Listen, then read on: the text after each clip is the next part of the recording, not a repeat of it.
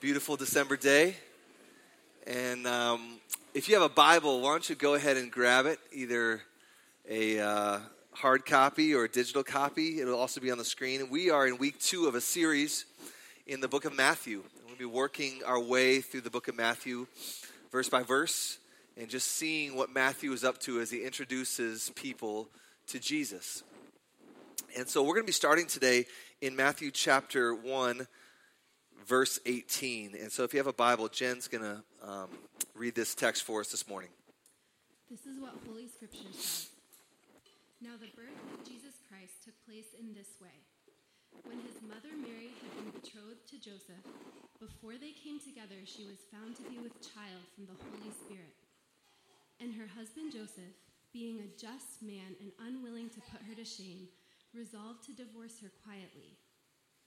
But as he considered these things, behold, an angel of the Lord appeared to him in a dream, saying, Joseph, son of David, do not fear to take Mary as your wife, for that which is conceived in her is from the Holy Spirit. She will bear a son, and you shall call his name Jesus, for he will save his people from their sins. All this took place to fulfill what the Lord had spoken by the prophet. Behold, the virgin shall conceive and bear a son, and they shall call his name Emmanuel, which means God with us. When Joseph woke from sleep, he did as the angel of the Lord commanded him. He took his wife, but knew her not until she had given birth to a son, and he called his name Jesus. This is the word of the Lord. Amen. Let's pray together. Father, we thank you for your word. We thank you that it promises to accomplish the purpose for which you have sent it. And Lord, thank you for sending it to us this morning. Lord, we pray that it would land on us with fresh ears. Lord, we pray that our hearts would be awakened. Lord, we pray that the proud would be humbled and the hurting would be comforted. For those of us that need to learn, I pray we would be instructed. I pray that your word would land on us for the sake of the purpose that you have ordained it. God, I pray that you would use this word to help us to be conformed to the image of your Son. In Jesus' name, amen. Well, let's just start at verse 18. Now, the birth of Jesus Christ took place in this way. When his mother Mary had been betrothed to Joseph, before they came together, she was found to be with child from the Holy Spirit. All right, so as we like to make a practice of, let's try to climb into the world of the text, right? Climb into the world of the text. And we learn here in verse 18 that Joseph finds out that his soon-to-be wife is pregnant. Now, we don't have a lot of details, but try to imagine, okay? Try to imagine. They didn't live in a world of pregnancy tests, right? So Joseph might have had an experience kind of like this. You see this woman that you've been engaged to, and she's getting a little bigger around the midsection. Maybe she's just gaining a little weight, no big deal, right? But after a few weeks, Joseph really begins to wonder, like could this be? No way. That can't be. I trust Mary. She's always been a trustworthy woman. But then, after a few more weeks, it's unmistakable. There's no denying the fact that she's pregnant. And based on the information from this text, that would have been devastating. Why? Because it clearly says that the two of them had not had sex. That's verse 18, before they came together. So you can imagine, if you place yourself into that world, you can imagine what Joseph would have been thinking, right? It's clear Mary's pregnant. He's thinking, what kind of woman is this? Like I thought I knew who she was, but now this, who's the other guy? Is there something wrong with me that she isn't telling me? Like, what else do I not know about her? I've had some assumptions about our relationship that apparently those aren't fair assumptions anymore. How did I not see this coming? How did I not know? What else has she been hiding from me? Betrayal, anger, confusion, broken trust. That's the world of Christmas, right? If you place yourself imaginatively in the world of the text, now think about it. How would you have responded? Well, we learn from the text that Joseph comes up with a plan. And the plan tells us a lot about who Joseph is. Now, Joseph never speaks in the Bible. I don't know if that ever occurred to you. But we can tell a lot about a man's character by the way he conducts himself. And that's what we see here. Look at verse 19. And her husband Joseph, being a just man, another word could be a righteous man, and unwilling to put her to shame, resolved to divorce her quietly. Now, if you were to think of yourself in this scenario, a lot of us would probably vacillate between one of two options, fight or flight. And maybe those feelings of revenge would emerge, right? That might be a first response. You've done this horrible sin against me, so I'm going to get you back. That's human nature, right? Or it might just be fight or flight. Yelling and screaming, or just like a quick retreat as far and as fast away as possible. That's what we do in our world, tragically.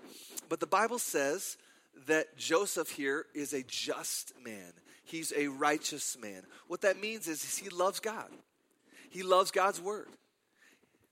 Like the psalmist, the law of the Lord is perfect. It revives the soul. And that was Joseph's experience. And even though he felt greatly sinned against, the Bible also says, though, that he didn't want to put her to shame. Now, what does that mean? Well, that means, historically speaking, divorce laws in that day were greatly weighted in favor of the man. A man could pretty much do what he wanted when it came to divorcing his wife. And I'm sure it happened that there were these public shamings. Like, we know what that's like with Twitter, right? They didn't have Twitter back then, but there was probably still public shamings where this woman has clearly sinned against this man in a sexual way, and it gets made known, and all of her indiscretions are brought before the public, and it's this deeply harmful thing. So that's probably why the Bible says this, because it happened. And Joseph said, I'm not going to do that to Mary. So he's just and he's merciful. He's just in the sense that if what he's thinking is true and that he had no other reason not to believe, it would have been just for him to divorce her. That's what the law of God would have said if she had committed adultery in this way. But at the same time, he's merciful. Very godly, right? Just and merciful. He's not going to heap it up on her. He's not going to try to like heap up shame on her in some disgraceful public way. So he says, I'm just going to keep it quiet. But again, let's climb into the world of the text. Joseph, if you put yourself in his shoes, this would have been agony. Think of what this would have been like for him. I mean, there's the moment when he's wondering, okay, her body's changing. I'm wondering what's really going on here. Time continues to pass. He's still wondering. You get to the point where it's like, it's unmistakable. Okay, all the anguish of that. And then you got to figure out what to do. And I'm just, but I'm merciful. I don't know what the right thing is to do. Well, here's what I'm going to do. And all of that process, the Bible doesn't tell us how long that process was for Joseph. But you can imagine how horrible that would have been for Joseph. And here's the reality. Oftentimes, God's most precious, beautiful promises are fulfilled in the most challenging or horrific of circumstances. And Christmas is no different. Christmas is no different. Jesus' coming into this world is no different.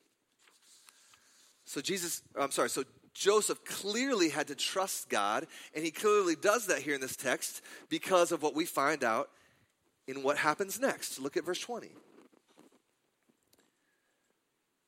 But as he considered these things, behold, an angel of the Lord appeared to him in a dream, saying, Joseph, son of David, do not fear. So that gives you a clue into his emotions.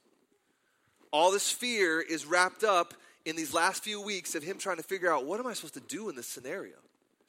And the angel comes and says, it's going to be all right. Do not fear to take Mary as your wife. She's not some scandalous woman like you thought. Don't fear. For that which is conceived in her is from the Holy Spirit. She will bear a son, and you shall call his name Jesus. Why? For he will save his people from their sins. That's why. Well, God comes to the rescue. You know, it says here Joseph was considering these things. I think that's Bible speak for he's mulling over this really stressful situation. And the mental chaos of it all. We painted that picture. And God comes to the rescue, finally. Joseph probably wished it would have been sooner, but God's timing is perfect. God comes to him in a dream, speaks to him, and finally gives him relief from his anguish. And here's the essence of what the angel says. Joseph, it's going to be all right. Mary's not what you think she is.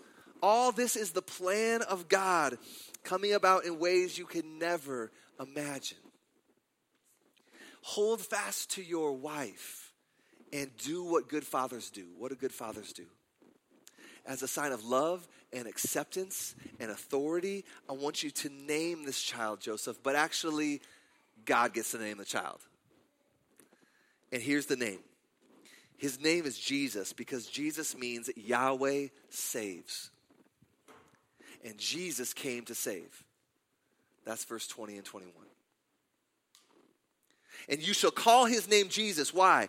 For he will save his people from their sins. You shall call his name Jesus. Why? Because, or for, he will save his people from their sins. All right, so right here with this classic Christmas text, if you've been around church for a while, this is kind of a classic text for you. If you haven't been around church for a while, man, this should land on you with new ears this morning. Right here in this classic Christmas text, we've got a chance to pause and reflect on how we really think about Jesus. Like how we define Jesus. How we choose to relate to Jesus. Do we think of the Bible, or do we think of Jesus as the Bible instructs us? It's important this morning for us again to be reminded of the why. Why is it that Jesus came to earth? Why is Christmas so significant? What is Jesus all about? And this is a great time for us to pause and reflect. Another way to think about it would just be this. What's my motivation for being here this morning? Like, why did I get out of bed and come to church? Like, if church is just my hobby, like there's way better ways to find a hobby on a Sunday morning than going to church, right? Like, why am I here? What's my motives for being here this morning? See, this text helps sober us up to what Jesus is all about. And then it can help us diagnose our heart, right? So what does the text say? Verse 21. Well, it doesn't say this. It doesn't say that Jesus came to be our self-help guru. Like, I'll take some Jesus if he can just kind of help me figure out how to make my life better. It doesn't say that Jesus came to be a therapist. Like, I'll take some Jesus if he can make me feel better. Jesus didn't come just to be a simple moral teacher. Like, I'll just follow Jesus' rules if they kind of land on me and they kind of make sense for me. Now, of course, in a limited sense, he might make your life better. He might make you feel better. And his moral teachings are extremely important. But that's not why Jesus came in the first place. This text instructs us. Let me give you another one. Mark 10:45. For even the Son of Man did not come to be served, but to serve. There's a reason. And what else? To give, to give, to give. Jesus came as a giver, to give his life as a ransom for many. Jesus came as a giver. So the question for us is, do we come as receivers? Like, nothing in my hands I bring. I got nothing to give. I just have open hands. So these need to be filled with something because I got nothing. So if that's you this morning, that's why Jesus came. You feel that? Is it clear that there's a sin problem in our lives that we need to be freed from? That's what verse 21 says. He will save his people from their sins. This is why you give him the name Jesus, because this is what he's all about. Jesus, the word means, the name means Yahweh saves. The Lord of all, he saves. And that's what Jesus is all about. He saves what? He saves from sin. He saves from the wrath of God that is the just and righteous penalty for sin. So if you know you're needy, if you know you have open hands, there's no like righteousness where I can say, here's some righteousness in my hand. Here's all of the good deeds that I've conjured up all on my own, my autonomous free will. And here they are in my hands and I've got them. God, here, you want to see them? Jesus says, well, I guess you've got the capacity to save yourself. So that's not why I came. Ultimately, Christmas isn't for you then. But if your hands are open and you know that you're bankrupt and nothing in my hands I bring, simply to the cross of Christ I cling, then according to 21, Christmas is for you. Jesus came for you. That's the best Christmas gift ever. Salvation from the prison of your sin that keeps you enslaved over and over again. If you know that, if you're in that position of desperation, Jesus says, hey, I came for you. I came for you. Many of you in this room already know this and have received this gift. So what's the response for you? The response for you is stand amazed anew this morning. Stand amazed afresh this morning. We're so forgetful. I'm forgetful. I need to be reminded. I show up at church reminded how needy I am and saying, tell me again. Tell me again. Tell me that gospel news again. I need to remember it. So if that's you this morning, man, stand afresh anew. Keep believing and then tell someone about it. Then tell someone about it. Stand afresh this morning. Keep believing as you're reminded. And then tell someone about it. Some of you this morning may have heard this for the first time. Or you're not even sure like where you're at with Jesus. I'm not sure if I really understand it that way, that I got nothing to bring and he's got to accept me just as an offer of free grace. That I got nothing in my checking account, that I can't write any checks to God. He's just got to dump a whole bunch of money in my account as a free gift of grace and I just got to receive it. That's really what the Bible says. That's really why the Bible says that Jesus came. So that he could save you. You don't contribute anything to your salvation other than surrender. I will receive this gift of grace and I will love you, Jesus, for it because I know that I need it. And then I'm going to trust you with my life and I'm going to follow you because you're so beautiful for what you've done. Some of you can make that decision for the first time this morning, if that's you.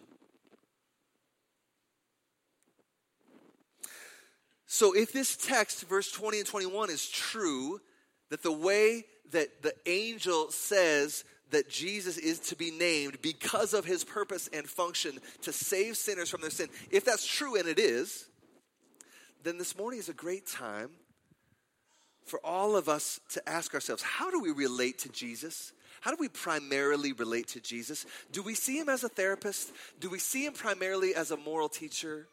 Do we see him primarily as a self-help guru or maybe just a buddy? Seems like the main way we're called to relate to Jesus this morning is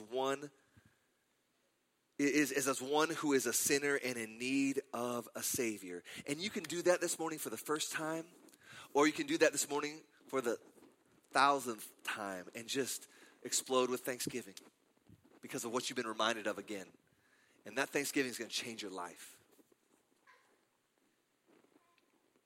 Let's keep reading, verse 22. So Matthew now makes a comment about what the angel said, and he helps his first audience interpret this. And I love how he does this. He says, all this took place to fulfill what the Lord had spoken by the prophets. Behold, the virgin shall conceive and bear a son, and they shall call his name Emmanuel, which means God with us. Which means God with us. So, like we talked about last week, Matthew is primarily writing to a Jewish audience about 2,000 years ago. And 2,000 years ago, Jewish people at that time, and some still to this day, greatly value the Old Testament. The Old Testament is authoritative, just like it is for us. It's authoritative, and we're going to listen to it. And so they viewed it as holy and authoritative. So what Matthew is doing here is something very profound. Very profound. He's taking this text, verse 23, and what it is a quote from the book of Isaiah, written many centuries before this. And it's a quote from the prophet Isaiah. Prophets at that time spoke for God. Thus saith the Lord. Old Testament prophets were God's mouthpieces. We have God's word now. They didn't have it in the same way back then. So they need authoritative mouthpieces back then. This is the authoritative mouthpiece today. But back then, they had prophets, these guys like Isaiah. And Isaiah came and he said, verse 23. And what Matthew is doing here is this. He's saying to his first audience that loves the Old Testament, remember Isaiah when he said this verse? I know you all remember it.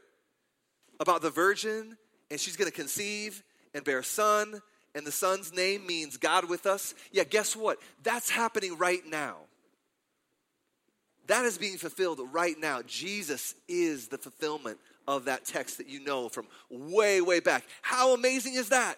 It's being fulfilled in your midst. That's what Matthew's doing. God's word come to pass in real life. God is with us. So if you've ever wondered about the divinity of Jesus, all you have to do is open up to Matthew chapter 1. It's not a classic doctrinal text for this doctrine. Let's just talk a little basic doctrine right here, because it's beautiful in Matthew 1. Jesus is God. Jesus is God. That's classic, historic Christian doctrine. The Bible teaches it clearly. And yes, there is the mystery of the Trinity here, but the Bible does not blush. We can see it just in this text, implicitly and explicitly. Jesus is God. What did the angels say? Well, think about this. What did the angels say? Verse 21, he will save his people from their sins. Whose job is that? Whose job is that, to save people from their sins? Thinking of the original audience, right? The original audience, they just had the Old Testament, and now they got Matthew. But for them, they got the Old Testament. That's what they love. That's what's authoritative. So we can give you 1,000 answers to that question of who is it that saves from sin. I'll just give you one. Psalm 130. Out of the depths I cry to you, O Lord. This Old Testament, Psalm 130, revered by Matthew's original audience. O Lord, hear my voice. Let your ear be attentive to the voice of my pleas for mercy. If you, O Lord, should mark iniquities, that's just another Old Testament word for sin. So sins on the brain here, sins in the view. If you would mark iniquities, O Lord, who could stand? So he's talking to the Lord. The Lord, translated here, that means Yahweh, the God of the Old Testament. But with you there is forgiveness, that you may be feared. I wait for the Lord. My soul waits, and in his word I hope. My soul waits for the Lord, more than watchmen for the morning, more than watchmen for the morning. So this is all about the Lord, right? This is the object here. O Israel, hope in the Lord. Why? For with the Lord there is steadfast love, and with him is plentiful redemption. That's another word for forgiveness of sin. That's another word of salvation from sin. And he will redeem Israel. It's another word for forgiveness and salvation from sin. He will redeem Israel from all his iniquities. That's another word for sin. So, from an Old Testament perspective, who saves from sin? The Lord. The Lord. That's Psalm 130. The Lord is the one who forgives sin. The Lord is the one who can save from sin. Only God alone. But the angel said that Jesus is going to save people from their sins. Well, how does that work? Either Matthew's lost his mind or Jesus is God. That's a strong piece of implicit evidence that Jesus is God. But again, what does the text say? Where is it explicit? That was implicit. This is explicit. Behold, the virgin shall conceive and bear a son, and they shall call his name Emmanuel, which means God with us. That's pretty clear. God is with us. He's saying this child that is born receives a name that means God with us. He's telling his first audience and us this morning in 2018 that God has come, the God of all the universe, the God who stretched out the oceans and said this far and no farther, and pulled the mountains out of the ground and said this high and no higher, that ordained the distance from the sun to the earth so that you can have life and breath. That God is with us. That's what Matthew's saying. He's not pulling punches here. Jesus is not just a self-help guru. He's not just a cosmic therapist. He's not just a wise moral teacher. Jesus is God in the flesh, come to earth to save from our sins. If there's anything you remember about Christmas, it's that. Jesus is God in the flesh, come to earth to save us from our sins. That's the message of Christmas. That's the message of Christmas.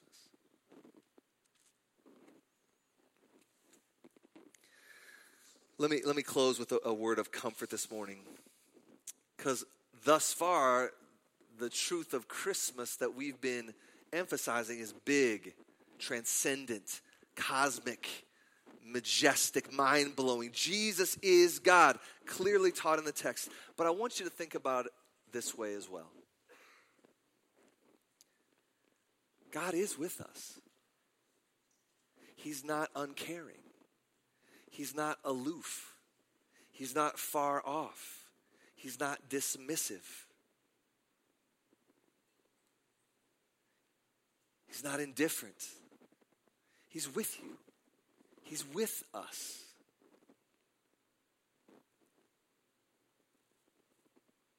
So maybe you're single and you're struggling with loneliness. We need to let this climb into our hearts this morning. Let it remind you that God is with you. You're not alone. You're not alone. God is with you. I say that on the authority of God's word. God is with you. Maybe you're facing something seemingly insurmountable this morning. And you feel so in over your head. Man, I've been there more times than I'd like to name. I got to let this text climb in my heart and remind me that God is with me. God is with me. Maybe you're suffering in some profound way this morning and you just can't see your way out of it. It's just all doom and gloom from your perspective right now. And the message of Christmas is the most comforting message of all. God is with you. God is with you. He's not against you. He has not forsaken you. The authority of God's word says that he's with you. In some ways, this is the biggest way that God seeks to comfort his people in the Bible. And we wish it was that God would just make all of our problems resolved right away. And that's rarely what God does. But the promise over and over in the Bible is this: I'm with you in them. I'm with you in them. He came to Abram, and Abram had this massive call to be this blessing to the nations and to be used for a vision that he couldn't even dare calculate. And he's like, I got nothing. And God says, that's okay, I'm with you. And he raises up Moses and he says, Moses, I want you to go do this, this, and this. And Moses says, there's no chance of that happening. And he says, it's okay, Moses, I'm with you. And Joseph, he's framed for rape and he sits in prison for a number of years. God didn't just make that all go away. But the Bible says over and over that God was with Joseph. Even in prison, even being framed for a horrific crime, he says, I'm with you, Joseph. You look at the first disciples, the first church planters 2,000 years ago in the Middle East, and they're in over their head with the Roman Empire, the most crushing, violent military power the world had ever seen up to that point. And they're called to plant churches and make disciples. And the glorious news from page 1 to the last page of the book of Acts is that God is with them. They suffer in it. God is with them. His purposes get accomplished because God is with them. He doesn't make their suffering go away. He just says, I'm going to be with you. How does that happen? Through the power of the Holy Spirit indwelling them to do what God's called them to do. So it's not that all of our problems go away in a snap. That's actually never going to happen until the new heavens and new earth. But God promises, the beginning of the book of Matthew, Emmanuel, God is with us. And at the very end of the book of Matthew, when he gathers his disciples together, and he says, I want you to go make disciples of all nations, capital A, all of them. That's why we hang out in North Africa. That's why we hang out in Ecuador. That's why we plant churches in Madison. I want you to make disciples of all nations, baptizing them and teaching them to obey all that I've commanded you in the name of the Father and the Son and the Holy Spirit. And here it is. And behold, I am with you always. It's the bookends of the book of Matthew, right? The presence of God. He's with us.